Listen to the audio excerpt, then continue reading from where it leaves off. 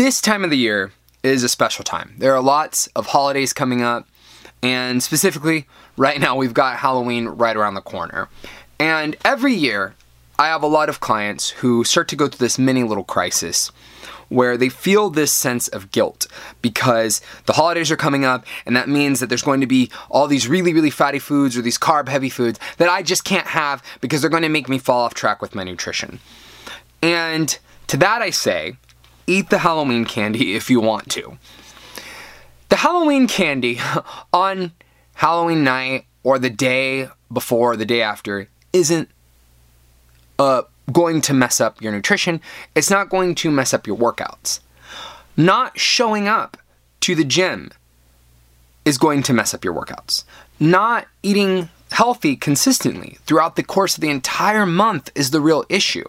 You see, what happens is that a lot of folks will be, during this time of the year, not really very consistent. So the moment that October shows up, it's like everybody starts taking this break from working out because we start finding these parties and these events and all these things to go to. We all have really good reasons for taking a break, but the problem is that the holidays are really just a couple days. There's October, there's Halloween, maybe there's a party or two that you have to attend, and then there's Thanksgiving, maybe there's a couple people that you want to see on Thanksgiving, and then there is what? There's Christmas, or there's another, holiday depending on what religion you're a part of, or, what practices your cultural background dictates. So like if you're Jewish, you might do something else, or if you're Muslim, you might do something else. And then there's New Year's.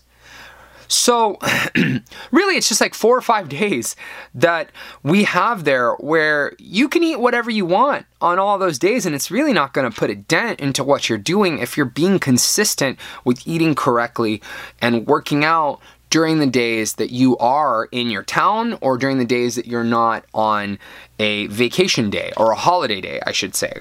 So when it comes to leading up to October, we're in October, when it comes to leading up to Halloween Day or the weekend of Halloween this year, Halloween falls on a weekend, just, set a limit to what you're going to be willing to do. So, like right now, keep working out until the time comes that you're going to take some time off for a day or so to go maybe get hammered with your friends or go enjoy some candy on Halloween.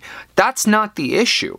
The issue is that people will suddenly go on a break for Thanksgiving and not come back to working out. Or they will eat a bunch of candy on Halloween and then keep that candy around and then keep snacking on it for months. I remember a couple years ago, I bought all this candy because I was really stoked about kids coming over to my apartment, and what I did, and I love candy, I love Snickers bars, I love Twix bars, is that I ate one of these mini Twixes or Snickers bars like every other day. At the time I wasn't cutting weight, I was a runner, and that didn't put a dent in my diet. But for a lot of people, eating that one candy every single day or like 2 or 3 ends up being that they eat 2 or 3 or 4 in the course of like a week, and they end up finishing off their candy one night when they're watching Netflix.